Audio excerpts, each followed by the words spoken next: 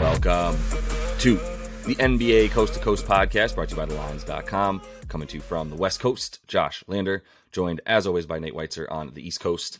And it's Wednesday night with a 10-game slate here in the NBA to choose from. Nate and I are looking to stay hot since the end of last week. Got a couple game videos up for you and our player props as well, so make sure to like and subscribe to that page. Also head to thelines.com. You can check out all the great written content we have up there for you guys all season long and use that odds finder tool we have up there for you guys. Make sure you're getting the best odds available to you from those U.S. sports books this season. Nate, let's go ahead and get into this 10-game slate and then talk about this first game, Dallas, the new look Dallas Mavs in Denver. Yeah, first we got Spurs +7 at the Hornets, 243 total there. Bulls are +2.5 at the Pacers. The other game we break down, Heat in a pick'em at Brooklyn. Totals all the way down at 212 there. Pistons are +8 at the Celtics. We're on a back-to-back after their B team took the Bucks to overtime there. Nice calls by us. I will say Knicks are trying to stay hot, +3 at the Hawks.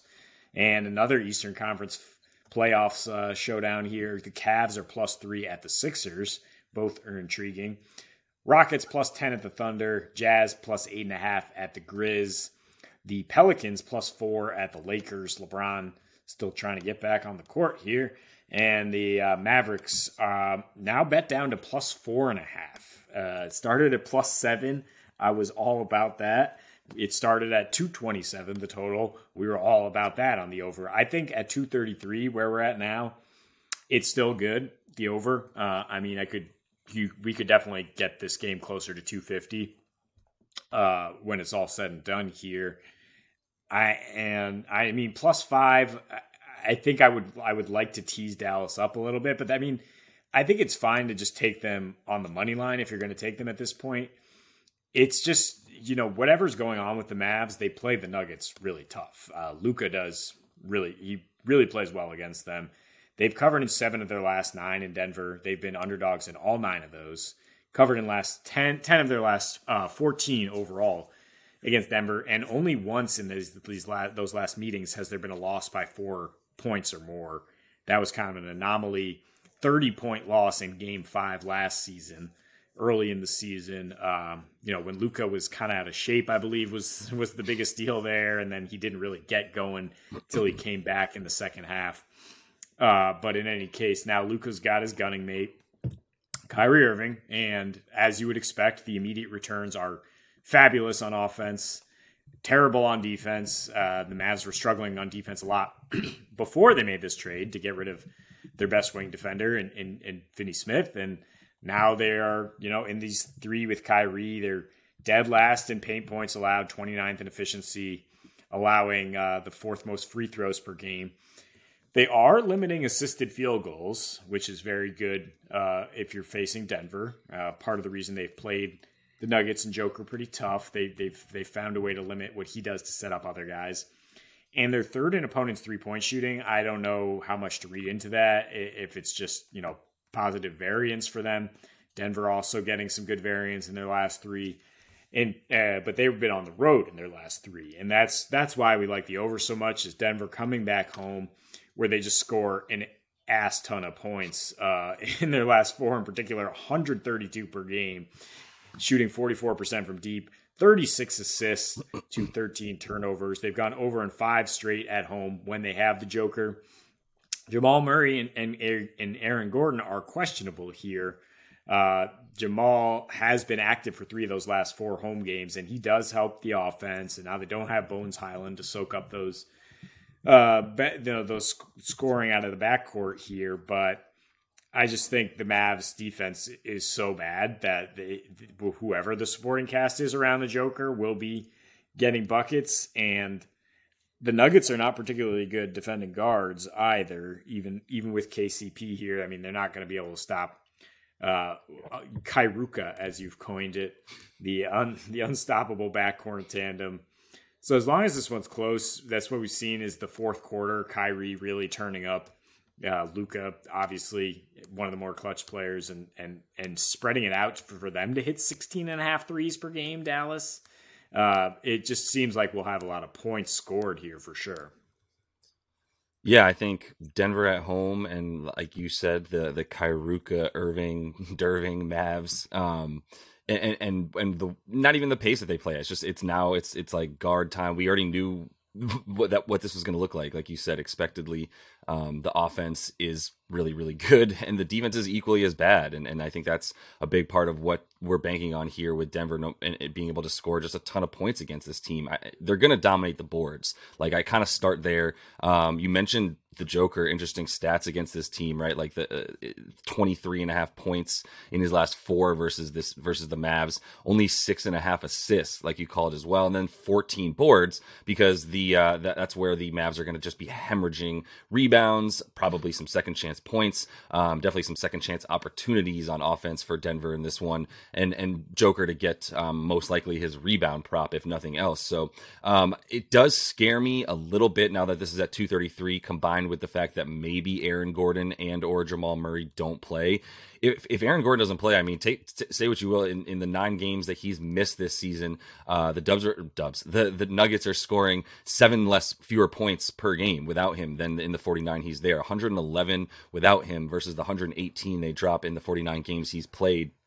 Obviously, the home road splits for Dallas or for Denver are so stark, as a lot of teams this season, that it doesn't really worry me too much if the Joker's out there surrounded by most of the guys, especially one of Gordon and Murray, to be able to get close to the 121 that they've been dropping at home all season long, where they're making a couple more threes a game, 4 more free throw attempts as well. I think there's going to be a bunch of fouls there for the Mavs as they're trying to stop some of the length and size. Don't forget Thomas Bryant also is going to be causing problems, especially if Christian Wood doesn't play. And not that Christian Wood is an all-world defender, but there's at least another 6'11" body out there that can block out when there isn't that many guys at that size on this team right now that you trust to even put out there. So 19-10 against the spread, going over a bunch, and that's where the Mavs go over, is on the road this season, as we've seen. Not like they're playing great defense at home, but it's just not really much more non-existent on the road this season, as they're 10-6 to the over when they're away dogs, and like 18-10 overall on the season on the road. So Luka's versus Denver, like you said, maybe Denver doesn't stop guards very well, but it's just been a little bit slower, uglier, choppier games that they've played, and that's a big part of why Luka's only had 24.5 points on 41% from the field over his last 4 versus Denver. But this is, like we said, the new era of this team, and to just harp on the lack of defense as much as you can expect them to score and get buckets. The lack of defense, 28th in opponents' points off of turnovers, whereas they used to be 3rd. Big jumps, 25th in opponents' second chance points, fast break points, second to last in opponents' points in the paint. So it's just, they're going to be eating. The Nuggets have been fast breaking a lot as well, especially at home, where they get like 4 more fast break points per game than when they're on the road. So the whole matchup for me, I like the overs. I do want like one of Aaron Gordon or Jamal Murray to play to feel better about 233. I would take 226.5 like I already did. I would take that, over that with or without those guys at this point. I think this gets closer to 230 than anything else, but it is getting a little bit high, and I would make sure that you can jump on it a little bit early. And I have no problem with a tease in this case, Nate, and agreeing with you that getting that below 230 for the total, and Denver Dallas to be able to lose by double digits or close to it and still cover, I think we'd be pretty good with that. Yeah, I mean, you mentioned their numbers going down without Aaron Gordon, but 7 of the last 8 he's missed have been on the road. And the first 3 he missed this year, at least, were also without the Joker. So, I mean, including back-to-back at Dallas, where the Nugs failed to get to 100 points, because of course they did, because DeAndre Jordan's in there instead of Joker. So their second unit is already better. They got Thomas Bryant in there instead of DeAndre. And it's just a case of the Mavs being a completely different team now with Kyrie Irving. It's, related to what we're going to talk about in this other game video, which is what the Nets are going to be without him, and why they have the lowest total of the night as they're looking like this. So it's a far more entertaining product. It's a far more fast paced offense from the Mavs. Kyrie pushing in transition as much as he would like to. That's why we should see a lot more overs. The line has adjusted. The people have adjusted the line, but yeah, I don't think that Vegas has quite adjusted to these new look Mavs yet in terms of the opening line. And in any case, I mean, whatever they set for these two teams, they've gone over in 4 of their last 5 meetings. They tend to be close, like I said. I mean, when they have the Joker, you would expect it to be higher scoring. So that's why I do think 230 is very comfortable. Just depends which way you want to tease it. When you're at that 4-point spread, it's like, do I just want the Nuggets on the money line then at that point, or do I want Dallas to come along for the ride? Because I do think the Nuggets will win. I don't think Kyrie is necessarily the most winning player with that style. I just think it's very entertaining and very high scoring.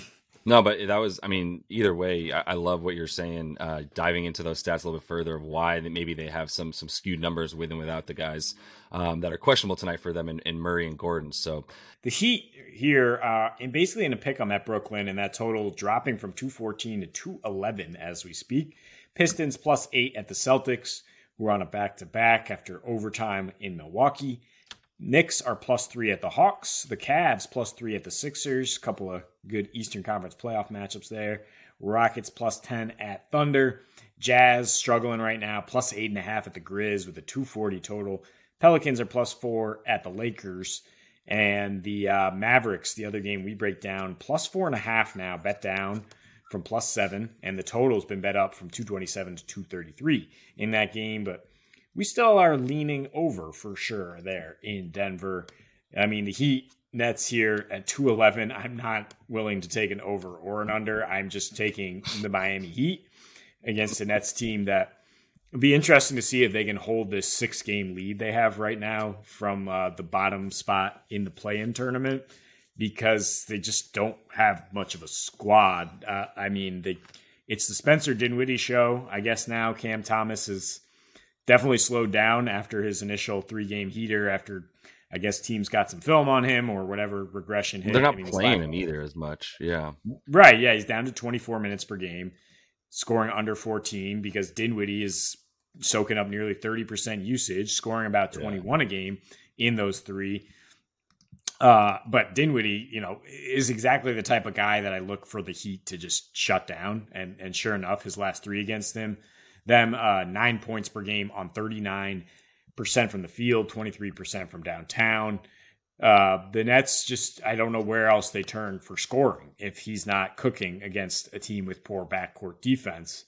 And I mean, they've covered in 3 of their last 5 years since the Kyrie trade request, since things kind of shifted.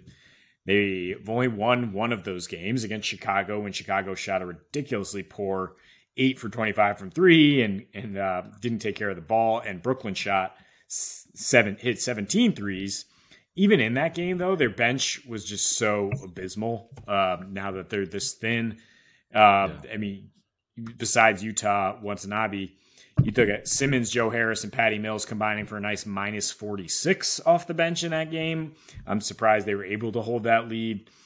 Simmons, it's been talked about ad nauseum, is just completely falling off the cliff here in his last 6. He's a negative 46 when he has played. He's just always a negative in the box score.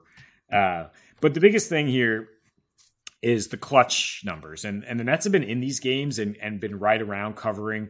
Against the Clippers, I think they covered by half a point, but they just collapsed down the stretch without a closer. I mean, they've been having 2 of the best closers in the game for multiple years now, and without them, it's just kind of like searching for answers.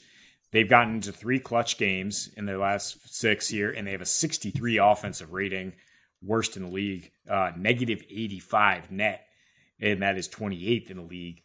Miami, they're not necessarily blowing doors off people. They've played actually a pretty tough schedule, though, in their last 10 is part of the reason to say, like, okay, I understand that, but still plus 24 net in clutch time there, which is 5th best, and 93 defensive rating, as you expect from Bam. Jimmy and the boys, I mean, both of those guys are in tonight. They're missing some key scorers, and mainly Tyler Hero. I mean, the fact that Kyle Lowry remains out hasn't really been a big deal. Gabe Vincent's been sort of a 1-for-1 replacement in a sense. I mean, he's plus 21 in his 5 starts for Lowry here, averaging 13 points. Is solid. And yeah, Miami Heat ball on the road, second in scoring, tied with the Bucks for best efficiency defensively, fourth in paint points, sixth in free throw attempts. I just think they can put the clamps on the Nets down the stretch when they need to. And obviously, this is a key standing situation. They're right behind the Nets, and there's blood in the water right now. I think you would expect Miami to act like sharks here and get this win. Yeah, I think that's what you expect is Miami to really bring it, kind of like a situation that we saw with the Phoenix Suns as well the other night, where we called them beating the Kings last night, where it was just a situation that it's hard to trust Phoenix as of late, but the signs pointed towards everything being on the up and up for them. I'm not necessarily saying I'm ready to start riding the Heat, but to your point, they have been playing a relatively tough schedule. I will say, I mean, in their last few games, I mean, the Nuggets and the Bucks were in there, but they also had the Magic and the Rockets and the Pacers as well. So the rest of the way, it's not going to get much easier for them, to be honest. They've had some pretty easy games that they've let flounder this season. That's kind of been the story for them, is like, even though they sit where they are, in terms of 32 and 26, they still got that sixth spot, like you said. And they're playing in such an awful division that they're going to easily probably win that Southeast, right? But like, that doesn't mean that they've been playing well. They've been playing crap competition with one of the easiest schedules. And so now it's only going to get harder.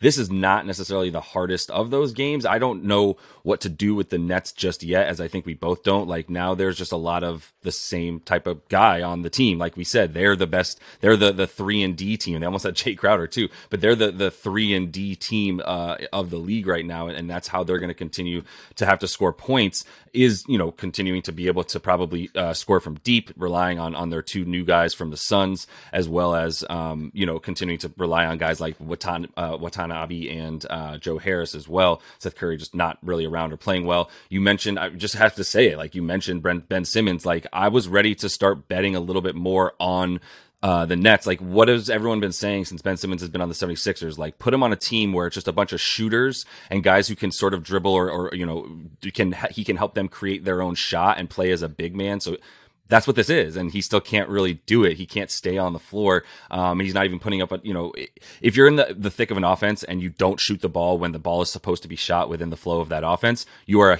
a bigger detriment to that offense than, if you even put that ball up and miss it at that point. So that's why he's not on the floor anymore, and that's why I wouldn't trust them to be able to do anything up. The Heat, say what you will about what they've been doing on the road as of late, definitely not impressive, and it's been that way all season. They're basically a similar team, though. I'm not going to say they're much worse. Obviously, they have a few more wins at home where they're 19-10, and you feel a lot more comfortable betting on them in that type of situation than maybe this one.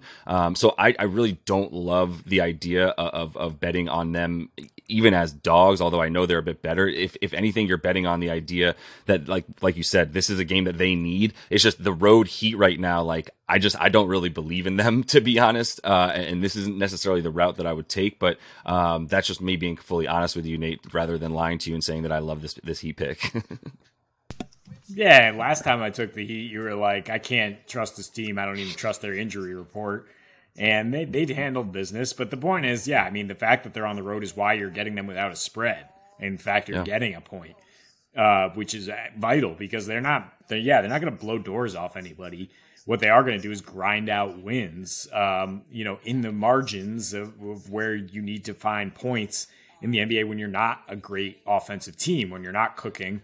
You don't have all your guys, because they never seem to have all their guys. And in this matchup, that's exactly what Brooklyn's struggling to deal with. I mean, they're fourth highest free throw attempts allowed at home.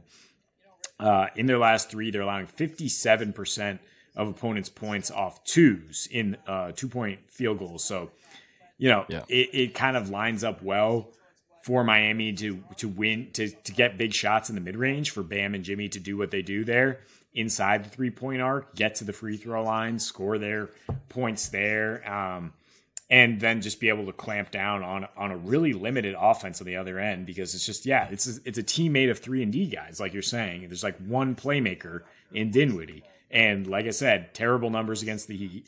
They can slow him down. And just so I don't think that the Nets are going to be able to find much.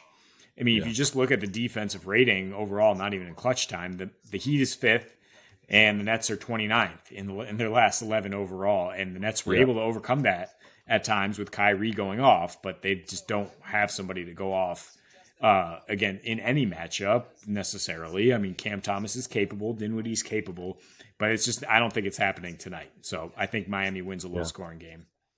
No, they're not. You've convinced me. I consider me convinced. This is the exact logic that I used to feel really good about taking the Knicks against the Nets, a game we called a couple nights ago when we did our one sort of individual solo videos. But yeah, I'm completely around because who's going to finish? I watched that Philly Brooklyn game for the entire second half at that point, and that's exactly what happened and why I felt good taking that Philly money line when they were down double digits in the third quarter. I was like, great, but who's going to score and who's going to continue to stop Embiid once it comes down to when it's important at the end of the game.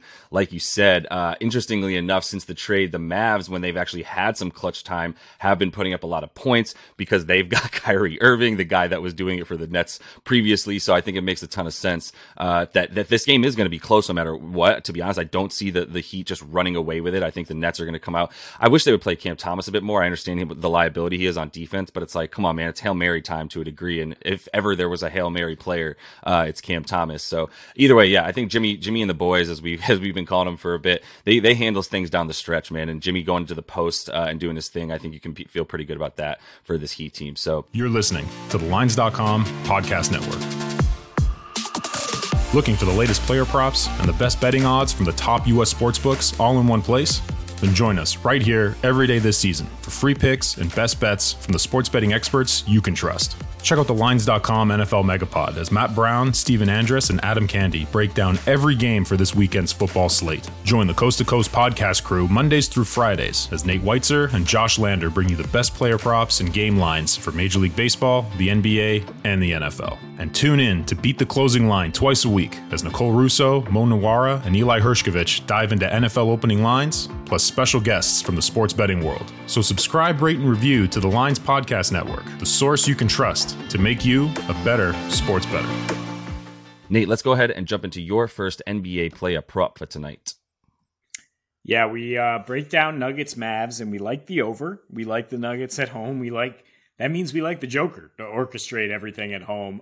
Just utterly ridiculous, laughing to myself going through his home game log. He has a triple-double in 7 straight, 9 of his last 10, and it's something like 15 of his last 20 at home, a triple-double, which is like even money at most sites, plus 110 at FanDuel. I don't hate taking that. I mean, it's just like the law of averages shows that you would be making a lot of money if you bet that every single night. He's at home. That's the key here. Mm-hmm. And I know he's been a little quiet against Dallas in the last couple. Actually missed 2 against them earlier this season. Still, I mean, he's averaging 13 boards, 7 assists overall in his last 5 against Dallas.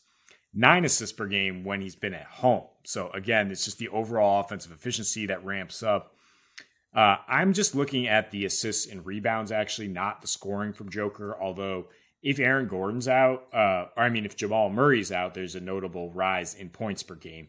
If Aaron Gordon's out, there's a notable rise in rebounds per game for the Joker. He averages 14 boards per game without Gordon this year. So I'd feel pretty good about 22.5 assist rebounds, which is even money at FanDuel. That's something he's, again, topped in 16 of 20 home games going back here. Going back to that time, he came up short against Dallas with the 1988 line.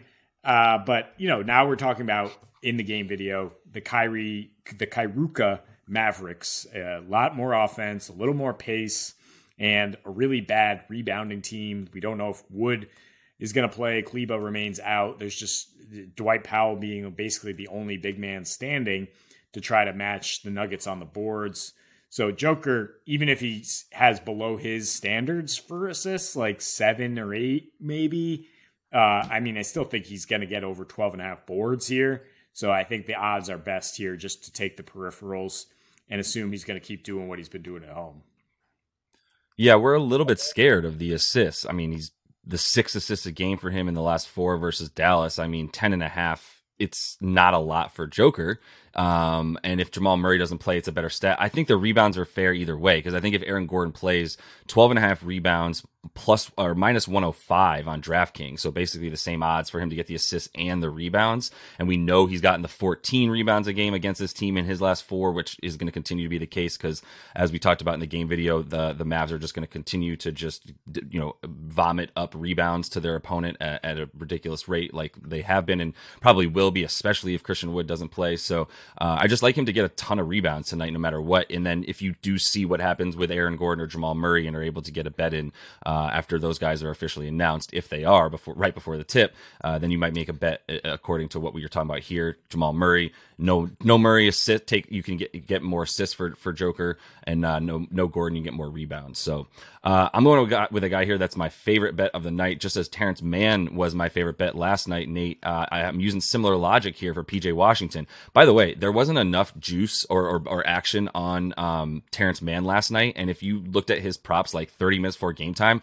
I got plus 115 for him to score the 10 points, which I was talking about on the show at like minus 105, and I guess there just wasn't enough action on him, so I was able to get even better juice by the time the game started. But similar situation here for PJ Washington in terms of a guy just got traded that was really eating up some of his stats in Mason Plumlee, who's now on the Clippers, and now that was a similar situation for Reggie Jackson being leaving town in LA, Terrence Mann having some more usage, and the book's not yet catching up to it. And I think that's where we're at with PJ Washington, where he stands at 15.5 points.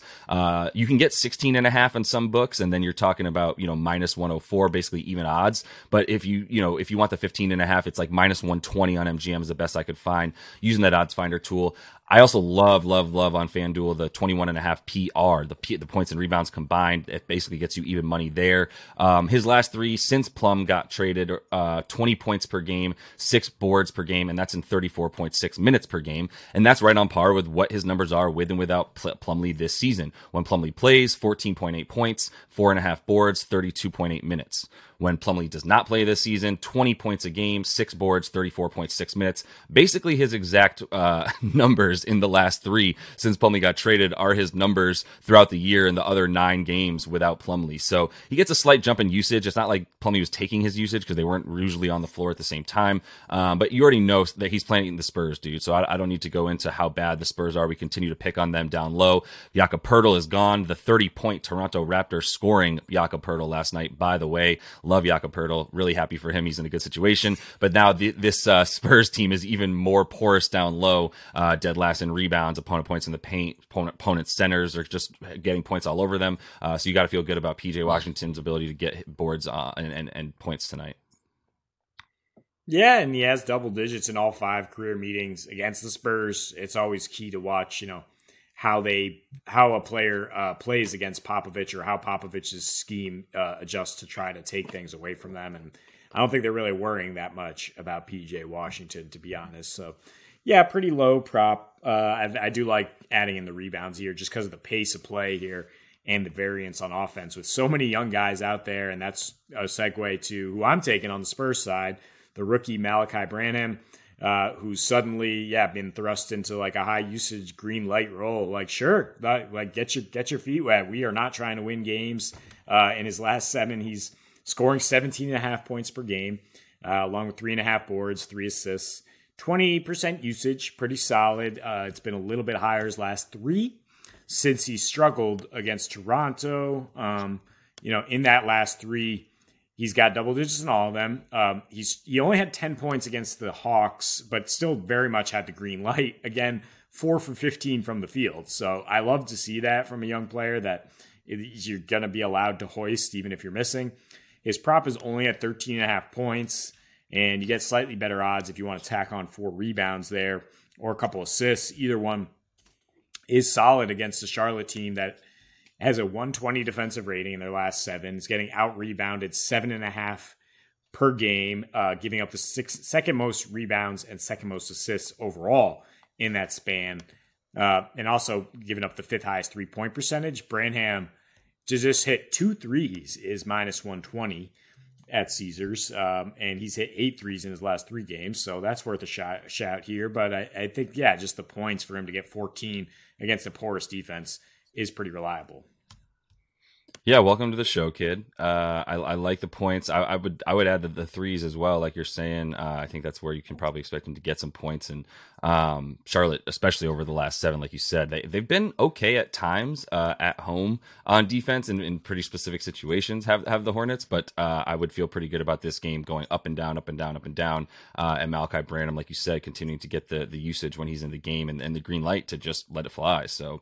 I'm going to finish things off here with Mr. Morant. We haven't talked about John a little bit, but I think the Grizz are going to be on a little bit of a streak. I do like the fact that they, they are one of those teams that haven't really changed much, to be honest, because I think they know they have the weapons already at hand, and that consistency is going to kind of continue to propel them.